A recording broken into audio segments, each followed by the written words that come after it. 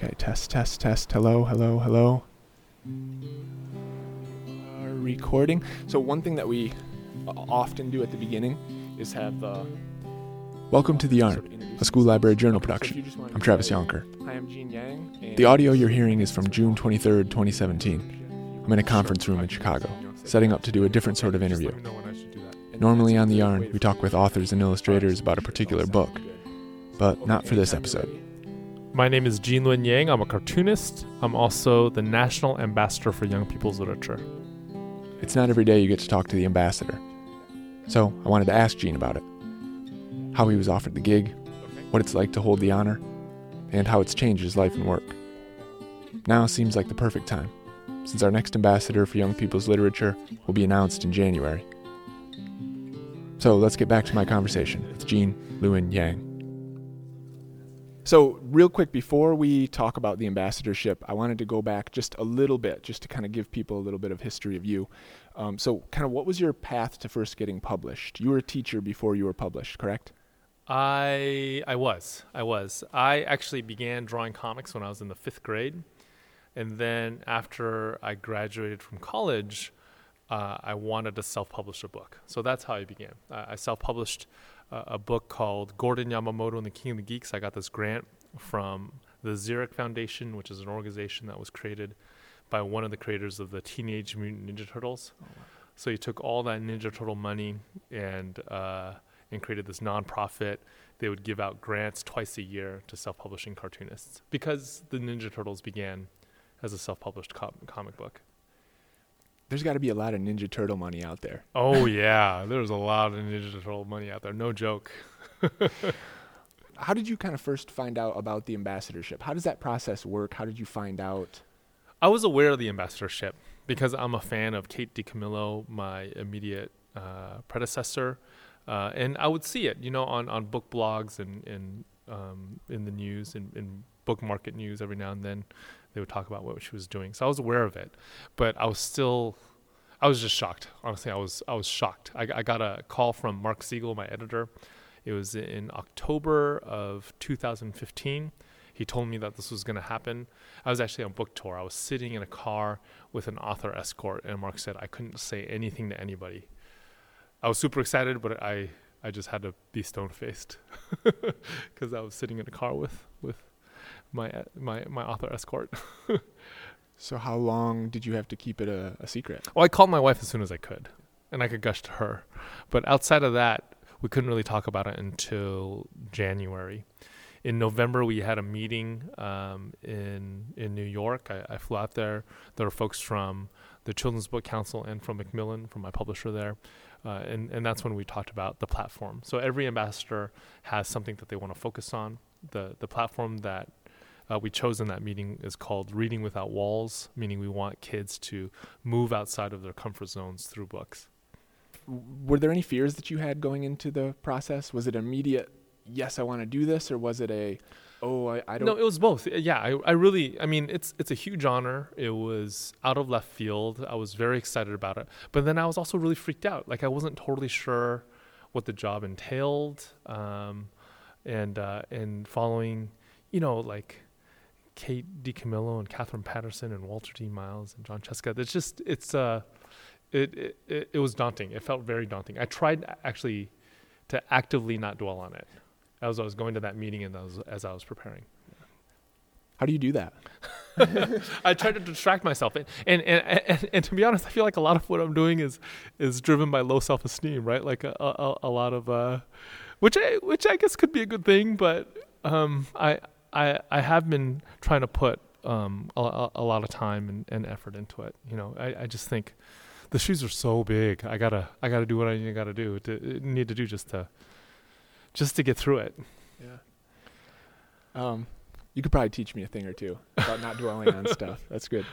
So what did you see as sort of the benefits of the job?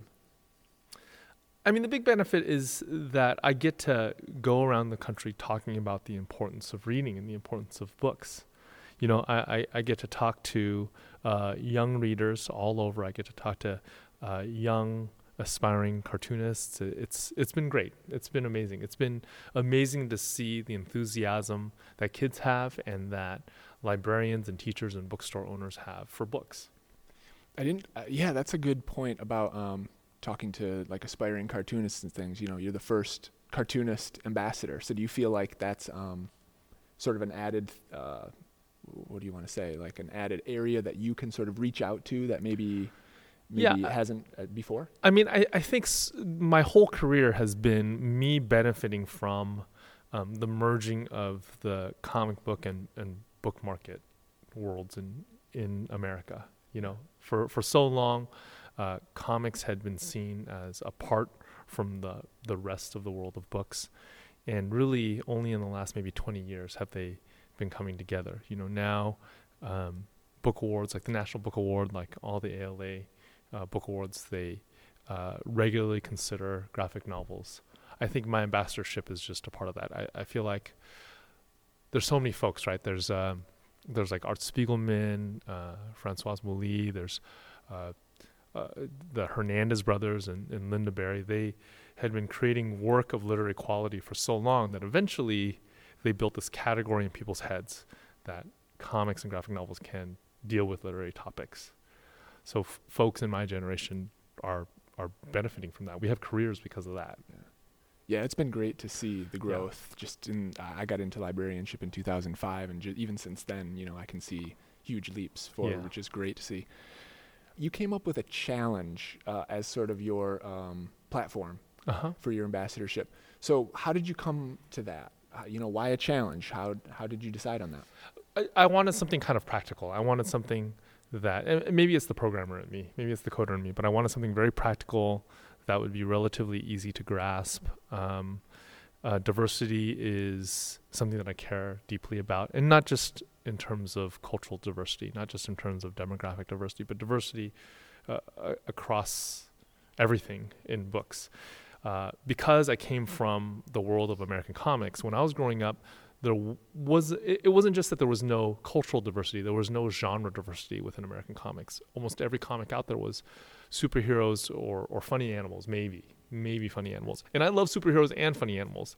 But at the same time, it took me a while before I realized that the medium of comics could tackle any genre of story, right? So I want to see kids read diverse books in every sense of the word diverse. In terms of cultural diversity, which I would have to say is probably most important to me in terms of the different parts of the challenge. They come out with all these statistics. Jason Lowe of Luen Books is really good about compiling these, and a lot of that is just really it's really disheartening, you know.